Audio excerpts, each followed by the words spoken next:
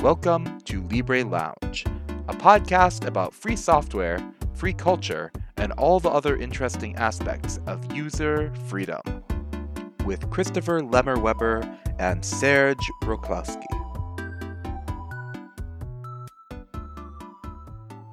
Is maybe, Mitch, if you want to define what a hackerspace is and what hackers are to you, that might be a good place for us to start this conversation. Sure. You ask different people, they give very different definitions of what hacker means. So in the way I look at it and the way most people overlap anyways at hacker spaces is hacking is a very positive thing and only positive thing. It's a way of really looking at things and a way of being. You see things as full of resources. The world's full of resources, and we can use any of them any way we like to improve our projects.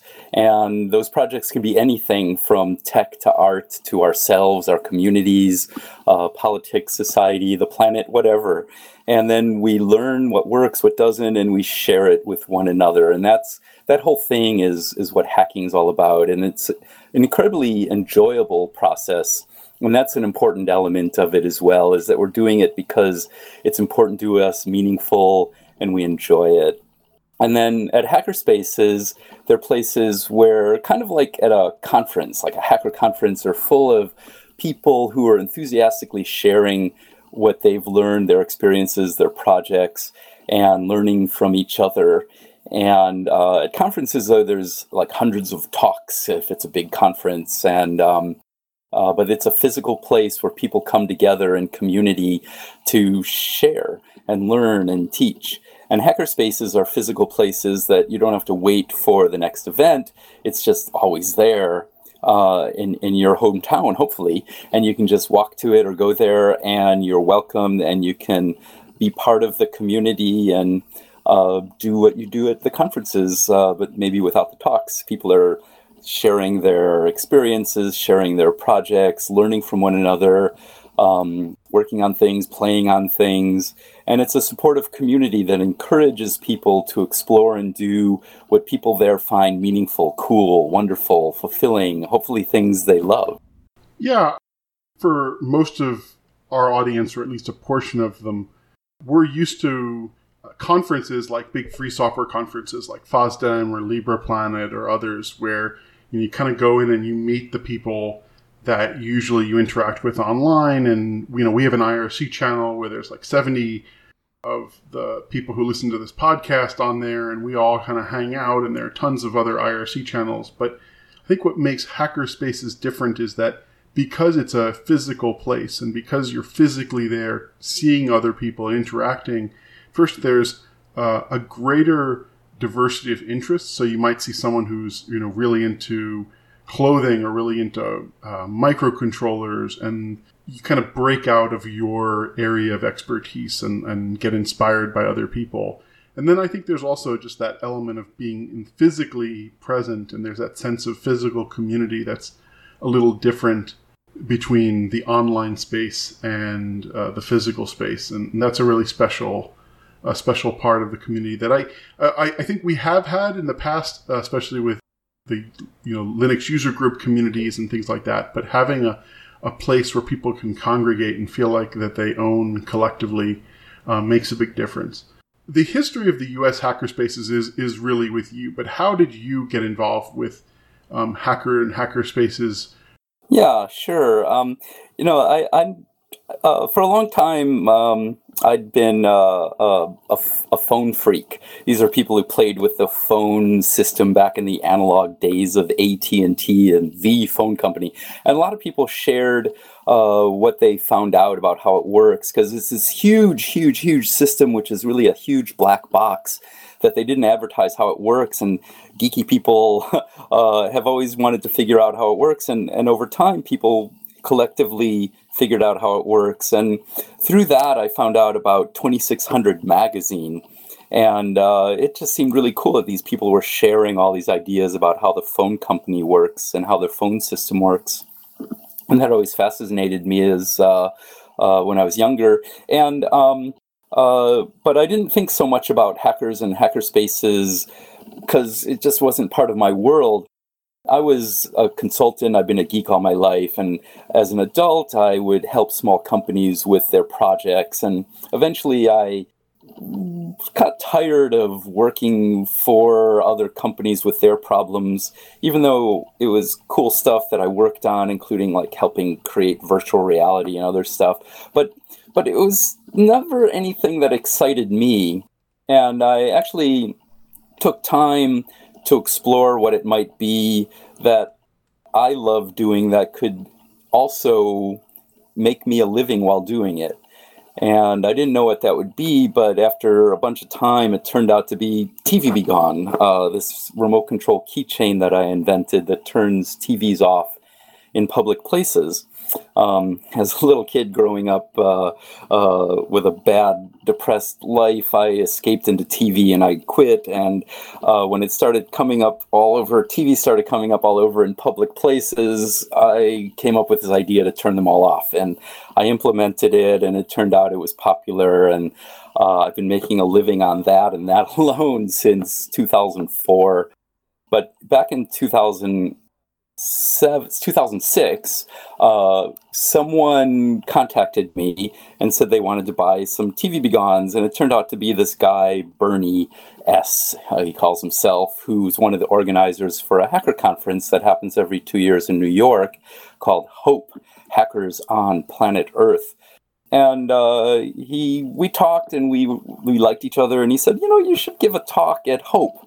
And I'm like, Hope, what's that? What's hackers? What are you talking about? And so he explained it, and he invited me to Hope, and I gave a talk. It was a lot of fun. And it was the first time in my life where I felt totally at home in a group. And this is big, too. There's like 2,000 people, and they were all geeks, but everyone was like super enthusiastic, wanting to learn from me and wanting to share what they did with me if I was interested, and I was. And so it was this fantastic group experience for the first time in my life as an introverted geek, feeling comfortable and wonderful in a group. And it was amazing. And then, of course, the conference ends, and I wanted to do another one, but it was 2 years later. But someone there said they were from this group in Germany called the Chaos Computer Club, and they were helping organize HOPE in 2006. And they said, well, you should come to this thing we put on in Germany. I think you'll like that too.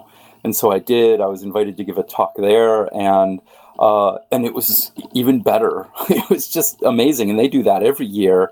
And then every 4 years, they have a camp.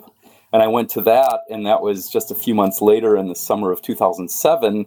And it was even better. It was amazing. There were all these people. There were thousands of people all doing projects that they were enthusiastic about, anything from music synthesizers to exploring the Arctic, doing things with German politics or other places in the world politics and critique of society, and lots of really cool art and music, and hundreds of talks, and there were lights and all sorts. It was just over the top amazing. I was just in geek heaven. And one of the hundreds of talks was a talk about how to start your own hacker space, which I really wasn't so much aware of before that. But it's pretty much just what we were talking about, and you were talking about too, these unique places, each with their own community, where we can do all these things that we do in these conferences, but all day and all night and all year round.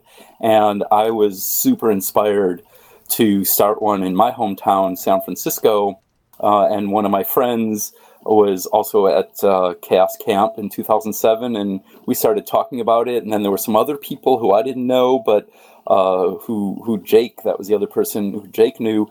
And so we're all talking about it. And then people from New York and DC were there, and we were all talking about starting hackerspaces in our hometowns when we got home, and we all did. It took us about a year to get everything together because this is all really new for us. And there were all that many hackerspaces in the US back then, and there were only like a few dozen in Europe. So with the help of each other and the hackerspaces in Europe, we all got hackerspaces going within about a year. And then we helped other people who were excited about starting their spaces. And within about a year after that, there were 100 more. And with a year after that, there were almost 500 more. And one of the people at a hackerspace in Vienna, MetaLab, had the idea of creating hackerspaces.org. People could get together and continue to help each other network to create more hackerspaces so we could all continue to help each other in our communities and to keep our communities going. Because community, of course, is a lot of hard work. And we see what works, what doesn't, and share all that. So we're like hacking our communities to improve them as we're going along. And now, years later, there's thousands of hackerspaces in the world. Cool. So I feel really connected to that. When I actually, before we started recording even, I was mentioning that we have a mutual friend, Drew Fustini, who I knew through some local friends in Chicago. And because I was there when Pumping Station 1, which was a hackerspace in Chicago, was spinning up. And I spent some time at Pumping Station 1, and it struck me how many parallels, how much felt both completely in parallel with, and then sometimes at like somewhat in disconnect from kind of the hacker culture I was familiar with. So myself and many of the people listening to this show kind of identify with the free software or open source definition of hacker.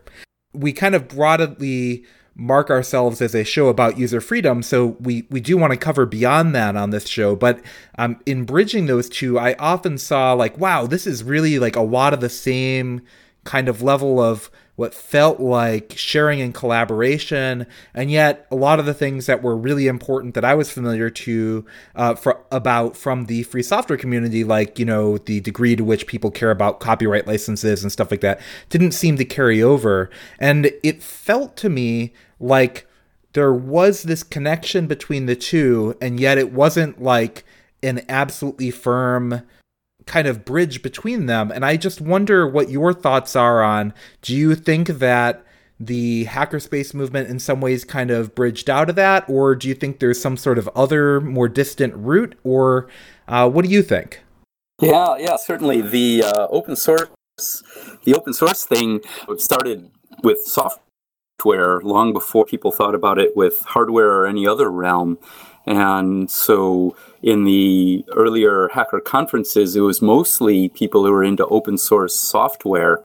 And I started inject hardware into it. And, you know, at my first talk in Computer Club's annual conference, the Chaos Communications Congress in 2006, it was their 23rd conference. And I gave my talk, and these people in the audience asked me about there was one photo in one slide. It was a photo of my packaging, and it said patent on it. And someone was not too nicely asking me about that. And I was like, well, you know, I spent a year and a half of my life, and you know, what if people, and I'm doing this, you know, for social good, but what if people just did it for money and they would take it away? I wouldn't be able to make a living from it, blah, blah, blah, blah. But even as I'm saying that, it didn't ring, it sounded kind of hollow to myself because I never really thought about it. This was 2006, and there really wasn't much in the way of open hardware at all, and I didn't know about it. I personally didn't know about it at all.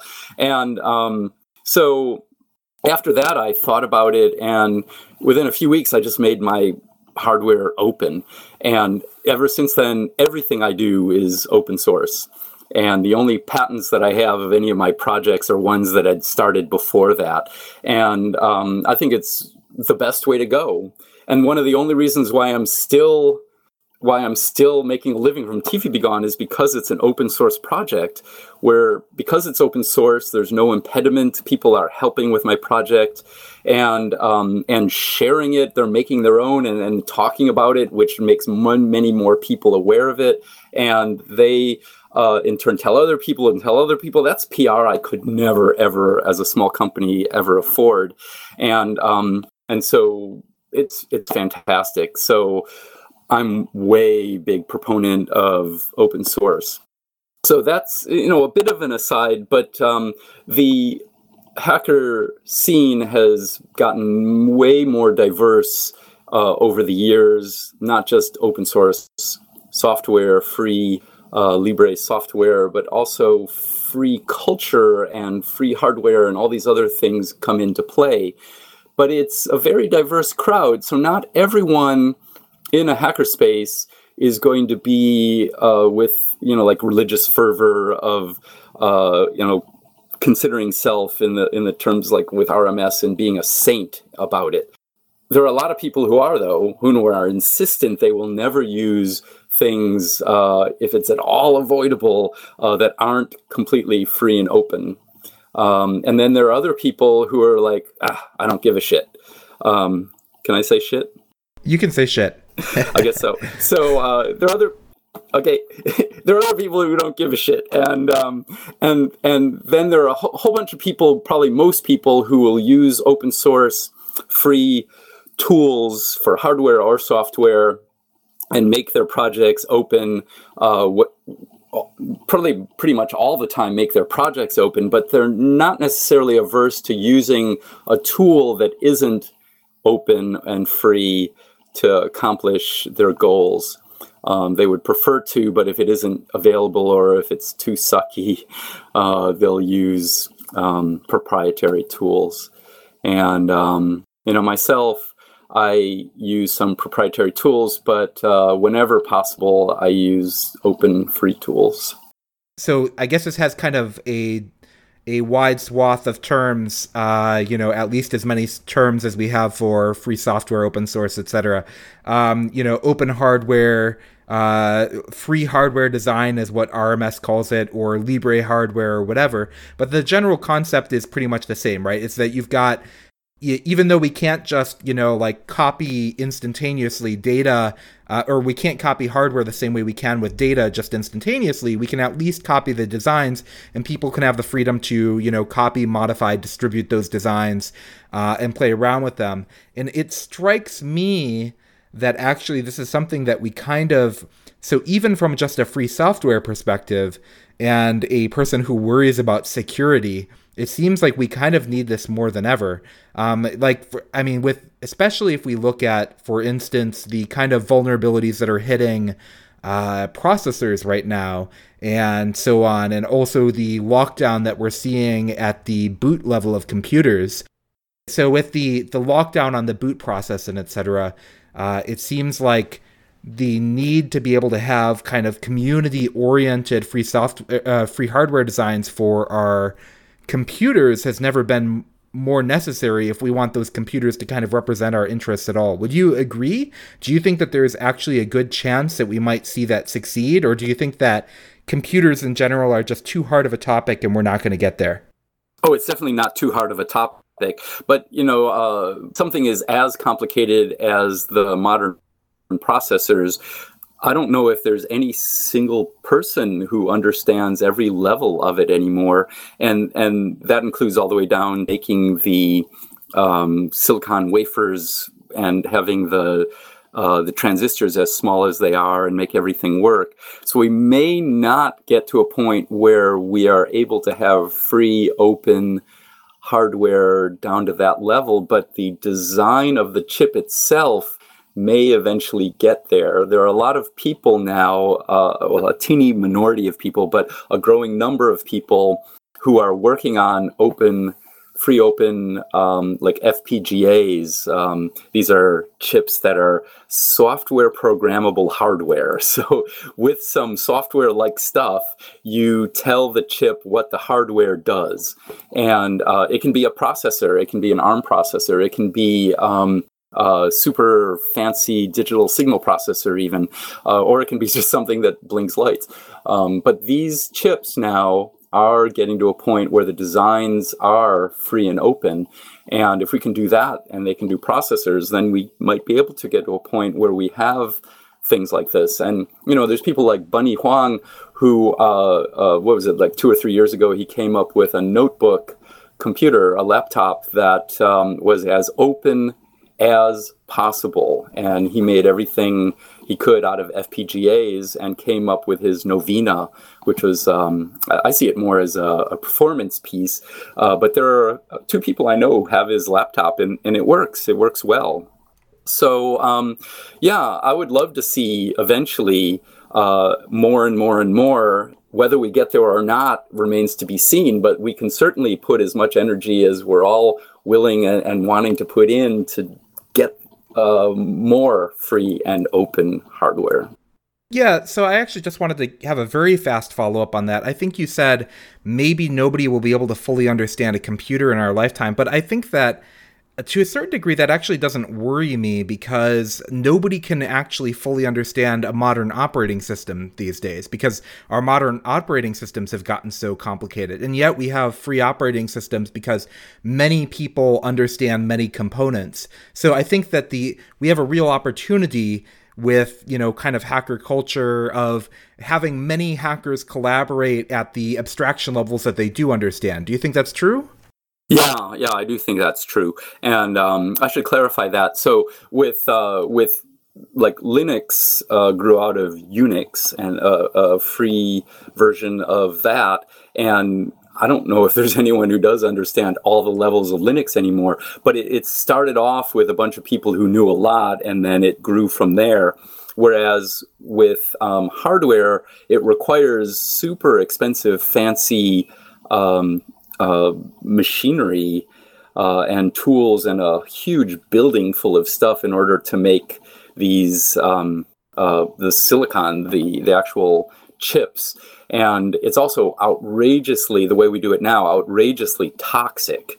So whether or not we can get to a place where the entire process is free and open remains to be seen. That will be even more challenging than doing an operating system.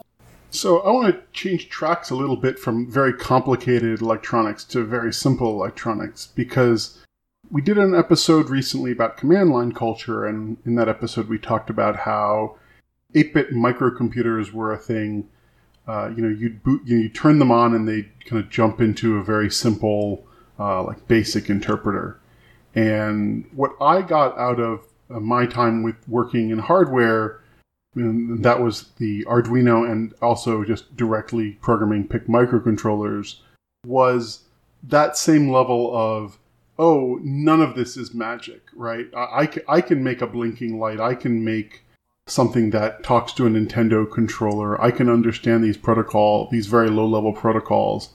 And I think for me, someone who had always been working at that high-level abstraction that you get in modern operating systems, understanding that very basic, binary, high-low voltage on a wire was influential in the sense that it demystified what I wasn't even realizing was just a magic black box to me. And I think that's also the power of the kind of knowledge exchange that you get out of hackerspace, which is unique, and you wouldn't get quite the same experience just from our free software community's programming. Yeah. So in hackerspaces since, like 2007, 2008, when we were forming Noisebridge, NYC Resistor, and HackDC, where we met, and shortly thereafter, Pumping Station 1 in Chicago. It started with the help of the Germans and Metal Lab in Vienna. We were starting from a place of being very inclusive, and you don't have to prove that you know anything before being allowed entry into the community, which is partly in some software communities, you had to kind of prove yourself before you were accepted. And it kind of made sense, because if you're having all these people working on code, you want people to do good code. But this is a physical space, and the consequence of someone not knowing something so well or not knowing it at all are negligible to none. So there are a lot of people, myself included, who teach people who know nothing, but who are curious and interested to learn these things. So I teach this workshop that I do whenever I have a chance, called Arduino for Total Newbies, newbie being the term for someone who knows nothing in these scenes. And so Arduino for Total Newbies, people can go from knowing nothing to being able to make their own TV Be Gone, just as an example of a cool thing you can make in my 3.5-hour workshop. And this is true for any age. I've taught, this one as young as 4th graders do that. And there's no upper limit, of course, as long as you have a functioning brain and interest, anyone can do this stuff. And just on magic, this really is magic. Whether you call it a black box or not is unimportant, because at some level down, there's black boxes, and you go all the way down to the quantum level, and we're dealing with electrons, which according to quantum only have probabilities of existing in space, So, and yet we can model all of this stuff, and with that model, put together physical things that affect our reality, and that is magic, And you don't have a trained magician who's been learning illusion to fool your audience for years and years to do this. Anyone can learn this stuff. And that's part of why hackerspaces are so cool, is it encourages everyone to explore these things. And some people who, you mentioned this earlier, people go into a hackerspace, they're surrounded by people doing all these different activities. They might be interested, have their interest piqued on something they never even thought of before, but there people are doing it and suddenly it looks interesting. And because of that, I've taught some people how to solder, as we say in America, people how to solder, and that changed their lives. There's been several people who told me they now make a living doing things they enjoy with X, just because learning how to solder in one of my workshops was something that was really cool for them. So rewinding a little bit and thinking about hackerspaces, and earlier on you mentioned the magazine 2600. So I'll talk a little bit about my experience with that, which is that when I went to college, I felt very alone and very misunderstood. And I fell into a pretty bad depression for quite a while. And the magazine, not as much as the radio show Off the Hook, which you've been on, Mitch, which is run by Emmanuel, the man who runs 2600 magazine, and also the Hope Conference. And I think that one of the powerful elements for me when I joined the free software community was that sense of belonging and sense of purpose as well. The hacker scene in the 2600 sense always had that exploration, which I connect with, and as you mentioned earlier, has that sense of, well, everything is something that we can experiment with and play with. But I'm curious, as someone who's talked about their depression in the past, what you think the role of our community is in helping people find a place in the world. Well, community is the central core of it all. That's, as far as I see, all of the activities we do are an excuse for people to come together and be part of something bigger than themselves, because we need that. We all need that on a deep, deep level. We're social creatures, and that's why our species exists still on our planet, is that we've come together to support each other way back at the beginning of our species on the planet. We don't have survival skills that enable an individual to survive on one's own. We get together with other people and support each other. And by doing that, we come up with many solutions for surviving and thriving. And so part of that is learning new tools and sharing them with one another so we can survive better and also improve the quality of our lives. And this has been going on for hundreds of thousands of years now.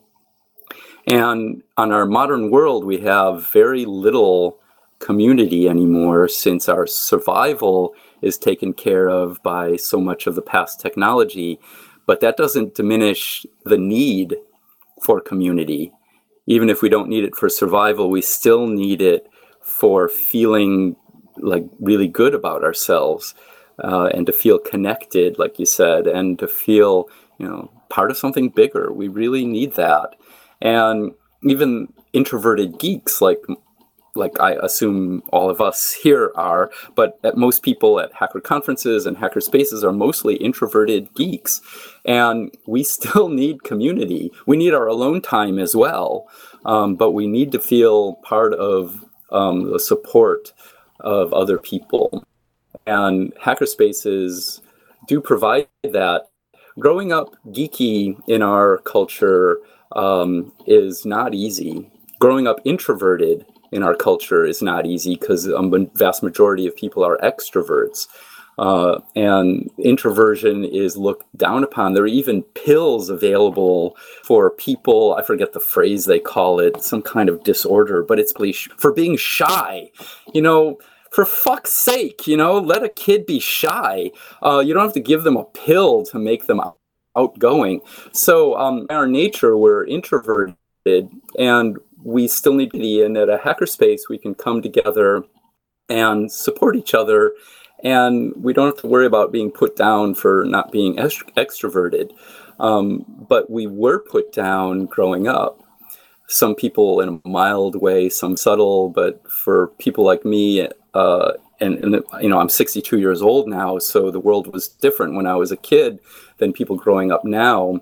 But still, I think not easy for introverted geeks, but it's not so hostile anymore. When I was beaten up almost every day, and not just for being an introverted geek. I'm also gay, and even though none of us could articulate what little kids look for differences and then pounce on them, and also for being bad at sports, and for being intellectual, for actually liking learning, and whatever, all these different things that bullies love destroying others for. And everyone's had their own experiences, intensity of the badness involved with all of that. Mine was way intense. And as a little kid, what do we know? What did I know? I blamed myself. I was beaten up every day. I just had to assume that I deserved it. And it was quite often while this gym teacher watched, we encouraged other kids. And my parents were depressed. They couldn't deal with their own pain, let alone mine. They didn't know what to do. They just wanted it to go away, but of course it didn't. And my life totally sucked. It's just pain. And that's all I remember for all of my childhood. And I have a good memory, and I remember all of it, a lot of it. And it was just pure depression with no hope in my mind of ever dealing anything else. I just assumed, well, I'm going to live to be 70 or 80 years old, and then I'll die, and then it'll be over. There's a cheery outlook for you. But somehow deep inside of me, I knew that I wanted to live. And it was a long road for me that I've shared in other talks and even Geeks and Depression Holes at Hope and elsewhere, where I've talked about my story and encouraged other people to share theirs when they wanted to. But our communities are places where ideally it's a wonderful place for each and every one of us to all of who we are, even the parts that we're ashamed of and that we don't like, or the parts of ourselves that we still maybe unconsciously or maybe consciously even hate, because we all have these parts of ourselves. But in a supportive community that really works, we should be accepted for who we are. And when we are, that's a very, very healing thing. The hackerspace community and other communities are very healing in this way, because when we're part of something bigger than ourselves and we feel supported by it, it's very healing. But I'll add on to that although the communities are healing in this way, the communities don't explicitly exist for that healing, which is really important, because community is really hard work. And if people are going to the community primarily for the healing, then the community usually, unless it's a community for this, the community usually doesn't have the tools and resources available for providing that. So, so we need other, professional help sometimes, often, if depression is serious or other mental health issues are serious, or if it's not as serious, having groups that we can be a part of that are for that. But community in and of itself is super important and very healing. So if you don't mind, I actually have a question I'd like to follow up for the both of you, actually, both Serge and Mitch, because I know you both have thought a lot about this. And I'll start it off by saying, this topic is also very personal for me because, I am a person who struggles with pretty bad depression almost every day. And a lot of it comes from this kind of defensive response I developed from stressful stimuli when I was younger, where instead of becoming angry at the world, I just kind of turned everything into an internal self-loathing. And I used to feel, I've known that about myself for a long time, and I've done various things to try to work towards it. But I think it never really became as clear to me that this is something that has happened to so many other people until at one point when I was working on the Media Goblin project, I had a bunch of people start to, as I was becoming kind of more high profile of a person in that community, start sending me messages telling me about their mental health, specifically generally depression issues. And I felt kind of unprepared to know how to respond to that.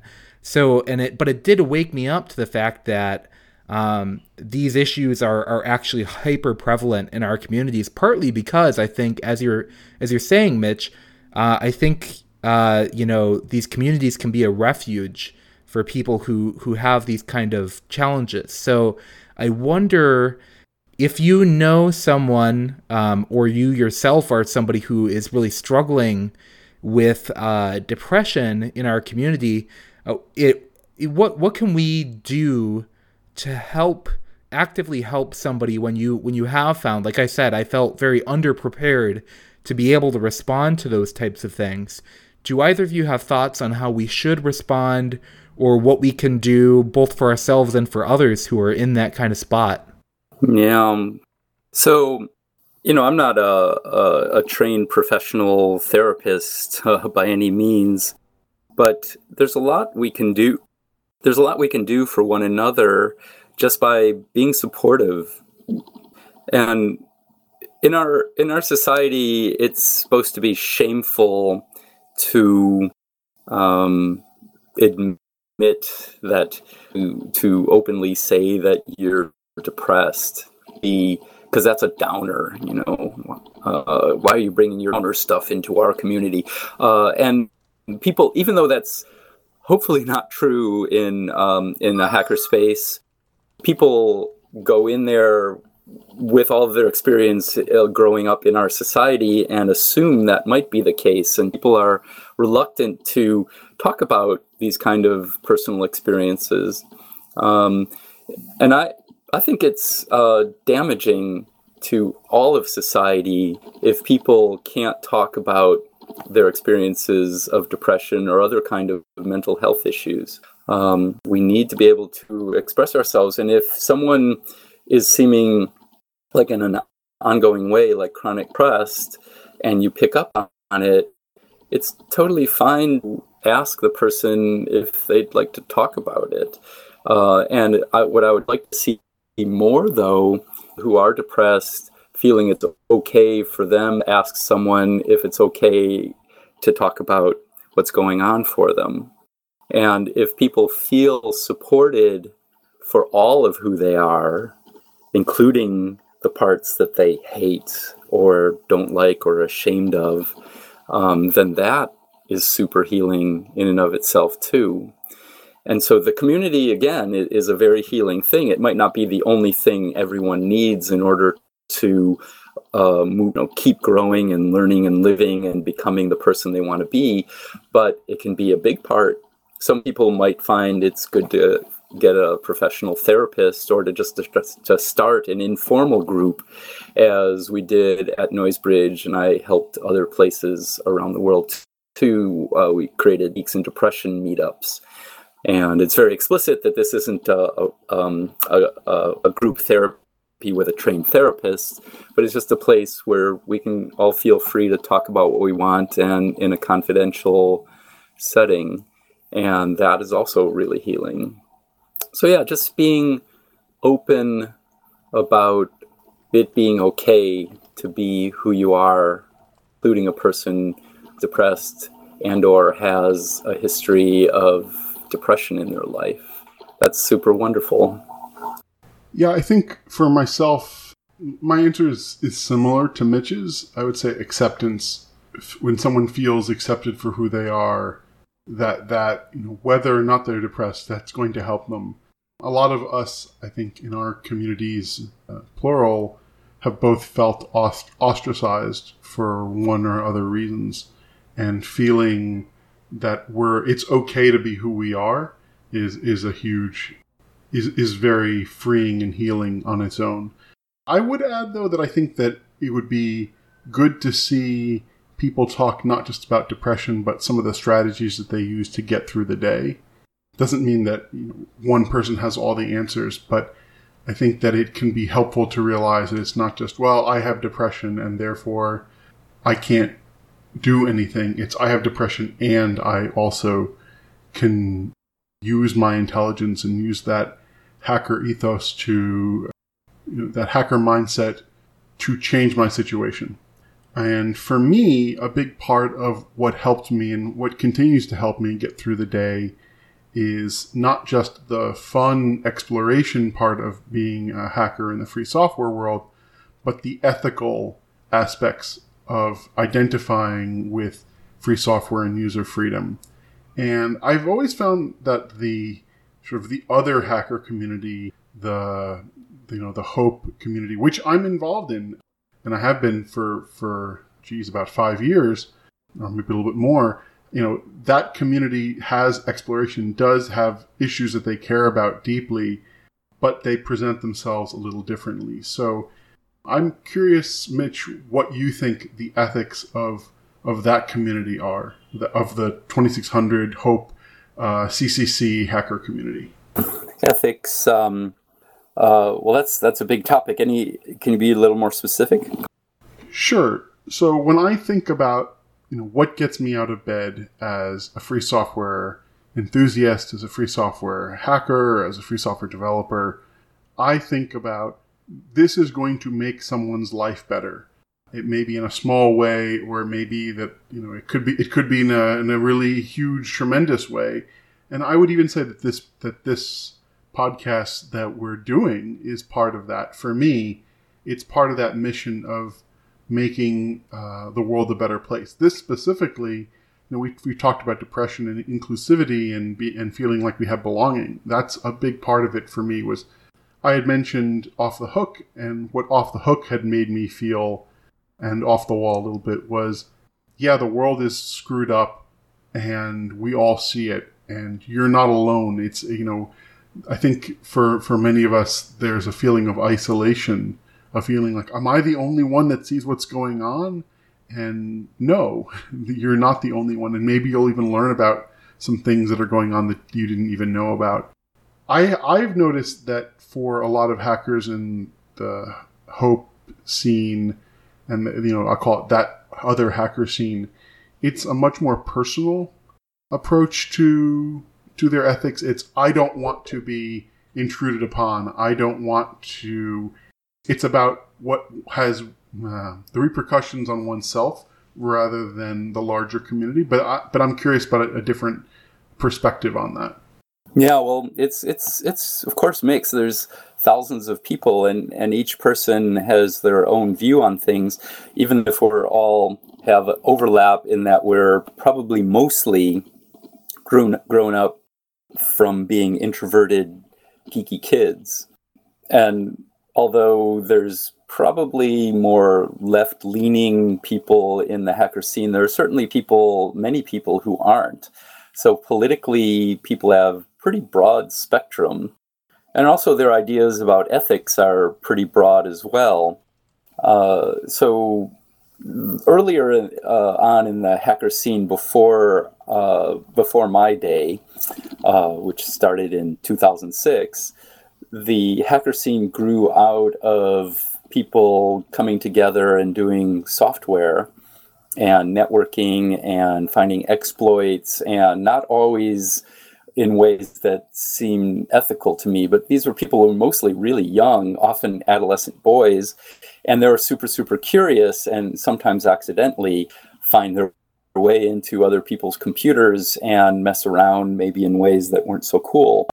And so it developed a community of people who weren't so trustful of outsiders, because as they were doing this, people in power didn't really like the idea of kids messing around with computers, and laws were enacted that were draconian and horrible, and people were getting arrested even beyond the laws. And so an outsider wasn't someone to welcome in warmly, it was someone to scrutinize. And so there are still some people from like that kind of old school approach within the hacker scene, and but that's, I think, a minority of people. I think a majority of people, in my experience anyway, is the majority of people I meet lots of people every year as I travel all over the world giving talks, workshops, and conferences and hackerspaces and schools and universities and all this stuff. They really are wanting to learn from one another and are more open to sharing what they do with others who know less than they do. And so that, along with that, comes this ethos that involves ethics. People really do want to make not only their lives through their activities, but the lives of those around them. And that's why most people, I think, one of the big reasons why most people go to hacker conferences is they are part of this wonderful community and they can learn a lot, but they have some sense somewhere in there that this is somehow making things, by sharing their knowledge, it helps other people. And if more people knew what we know, then they can make better things and do cooler things, however you want to phrase that. But people draw the line of what they will do and won't do in different places. Me, with my upbringing, my parents were activists, so from a young age, we talked politics, and criticism of society was totally normal to talk about in our family, and to comment about the news and all this stuff. So my father was totally destroyed emotionally, physically, but emotionally by the Korean War, which he's a part of, and that he was very clearly communicated to me and my brothers. And I grew up looking at the military, as our president on his going away speech called it, the military-industrial complex, being a good thing, but a very dangerous thing. And I never, ever, ever wanted to help it in any way whatsoever. And yet, being someone, a geeky kid who played with all these cool technologies and growing up into a person who was really good at this stuff and helping small companies who then would be approached by the military and offering them a lot of money, take what the creative output that we were responsible for and asking to use it for military. And the bosses always said yes, because it's profitable. And that's what the company is for, is profit, right? And then I had no recourse other than to quit because I didn't want to help. A lot of people I know make that choice. A lot of people I've met don't. And I wish they would reconsider, because that is making the world a way worse place as I see it. And like I can only, I can only talk about the choices I make. Everyone has to make choices on their own, and I know what I would like to people to think about, and I'm very happy to talk about all this stuff with people, and I do a lot in conferences and at hackerspaces, and this is a topic of discussion in a big way, even in hacker conferences, and even more so at the ones in Germany put on by CCC, the Chaos Computer Club.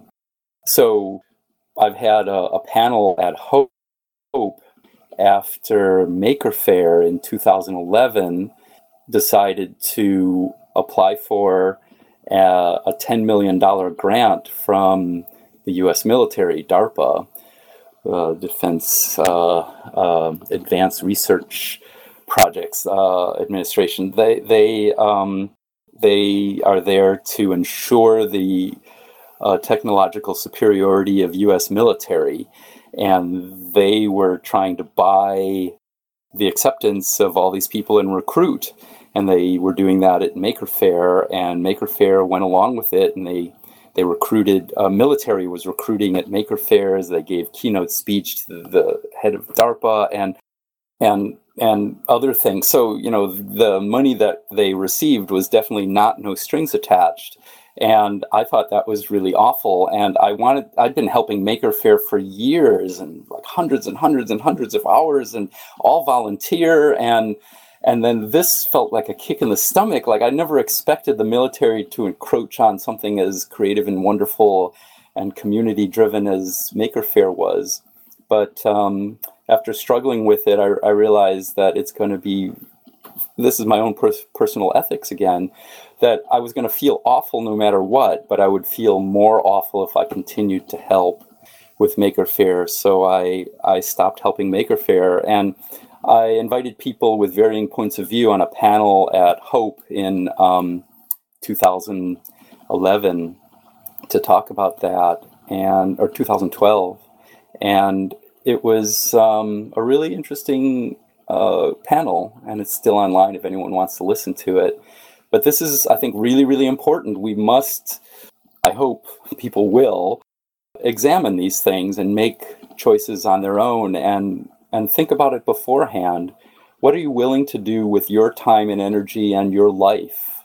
What are you willing to do, and what are you not willing to do? I would hope that you're doing what you're doing to make not only your life better, that's important, but also the lives of those around you, and not at the expense of other groups of people. So I encourage everyone to look at that. And this is something that I push at everywhere I go, but I'm not alone in that. Ethics is a big topic, especially at Chaos Computer Club events and at Hope.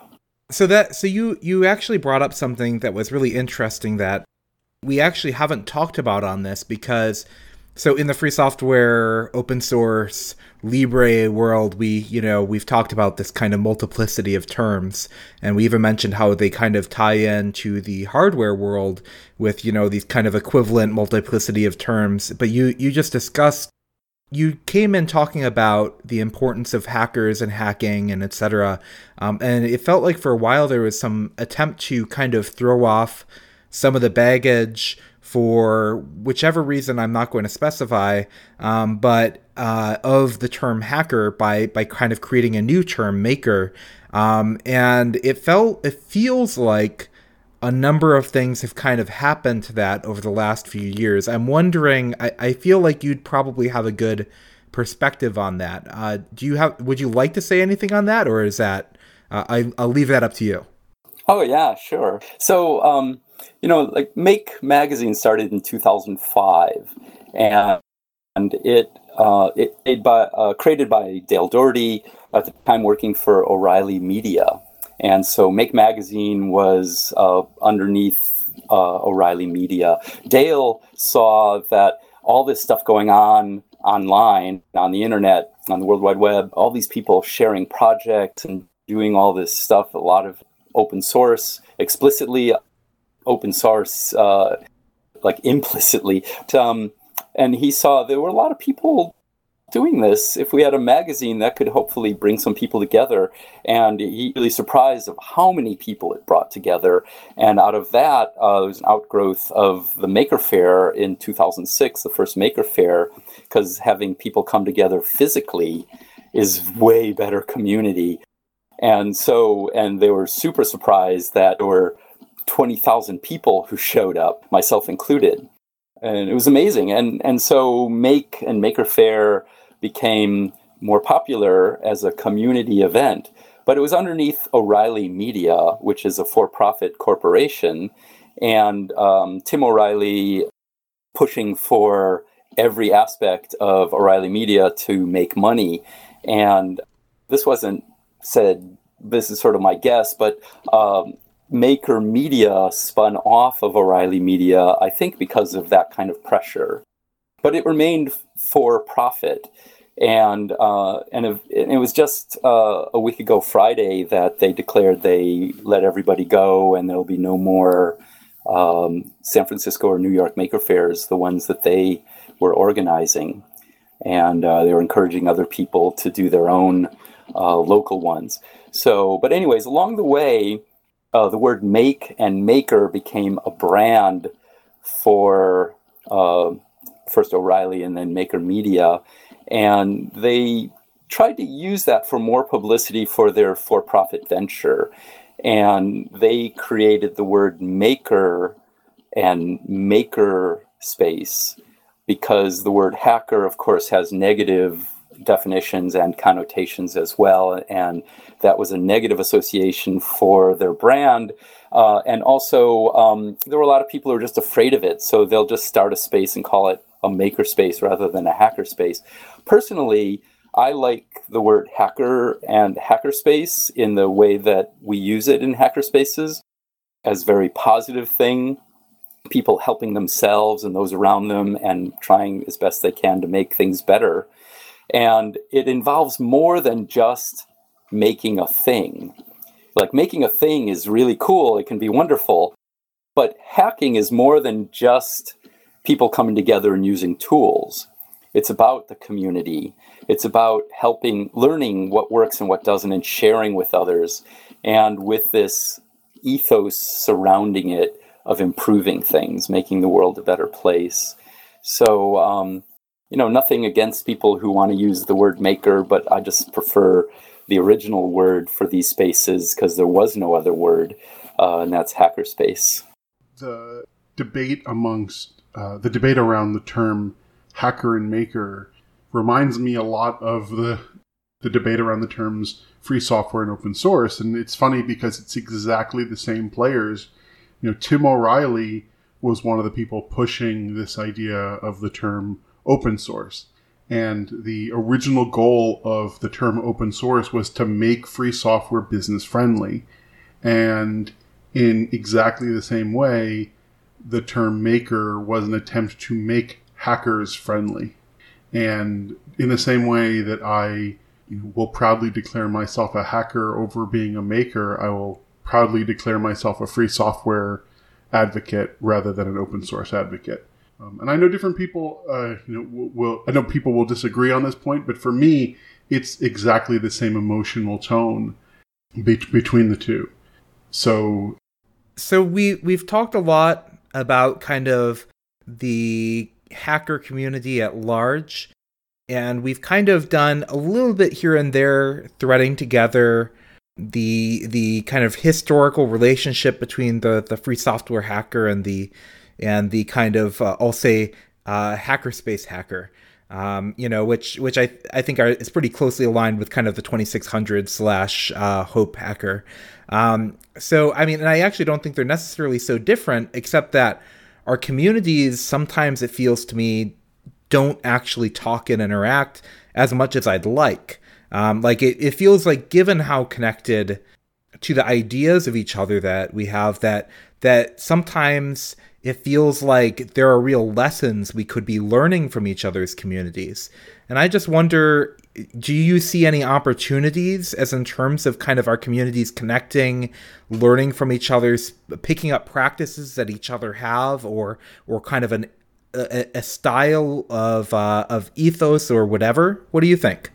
Yeah, at hacker spaces, like at Noisebridge, there are zillions of people who do free open software and also hardware, which is pretty much all free open hardware.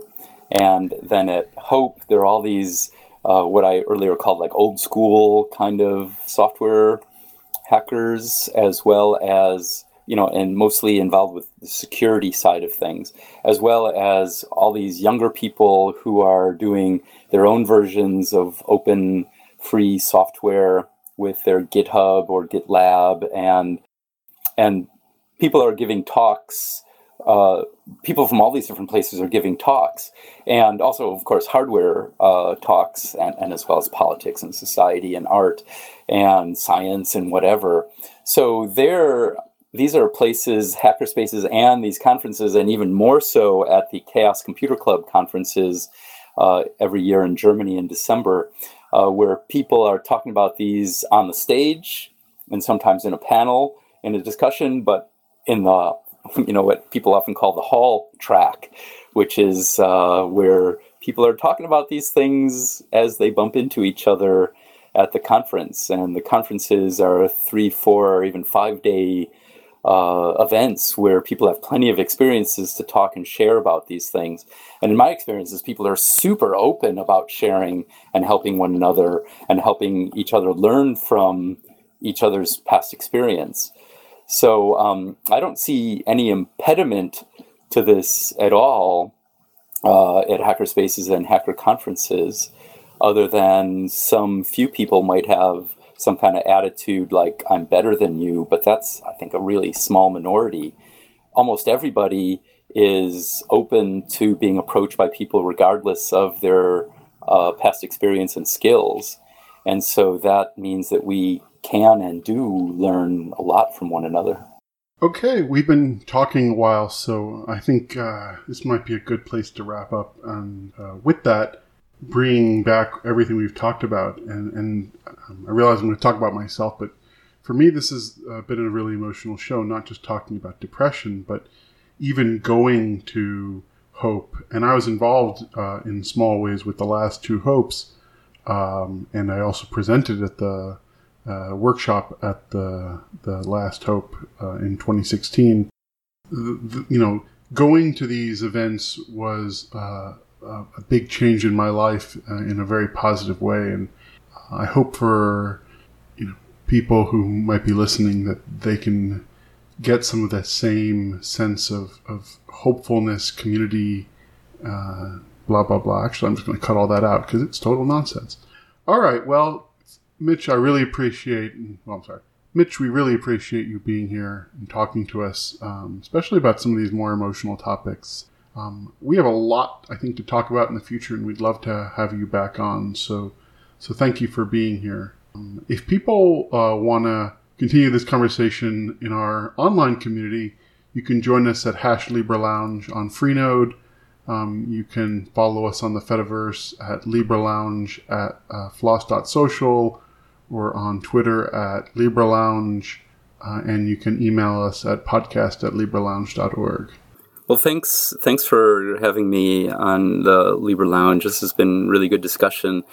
Like you, Chris and Serge, this has been a huge part of my life ever since I came in contact with it, and I love helping people any way I can, which is why since my first Hope, I've been one of the organizing people, helping Hope happen every 2 years in New York, and in my own way, I help organize the hardware hacking area for the Chaos Computer Club events in Germany, and help hackerspaces. And I always want to tell people that if you think I can help you in any way, please feel free to contact me anytime for any reason. And if I can help, I will. So you can contact me over the internet in zillions of ways, but my email is mitch@cornfieldelectronics.com. Thank you so much, Mitch, for coming on the show. And I have to ask one last question. I want to dispel an online rumor or reinforce it. Did you help invent the Nintendo Power Glove? Yes. That's awesome. All right. Awesome. I don't think of any better way that we can have the show than that.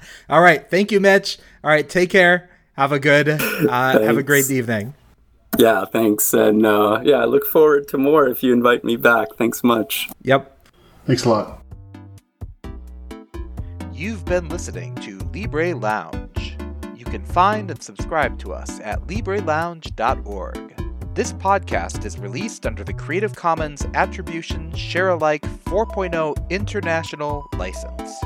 Our theme music is Bossa Nova by Joth, which is waved into the public domain under CC0 and which you can find on opengameart.org. If you'd like to support Chris Weber's work on this and other user freedom projects, you can donate at patreon.com/CWEBBER. Thanks for listening. See you next time.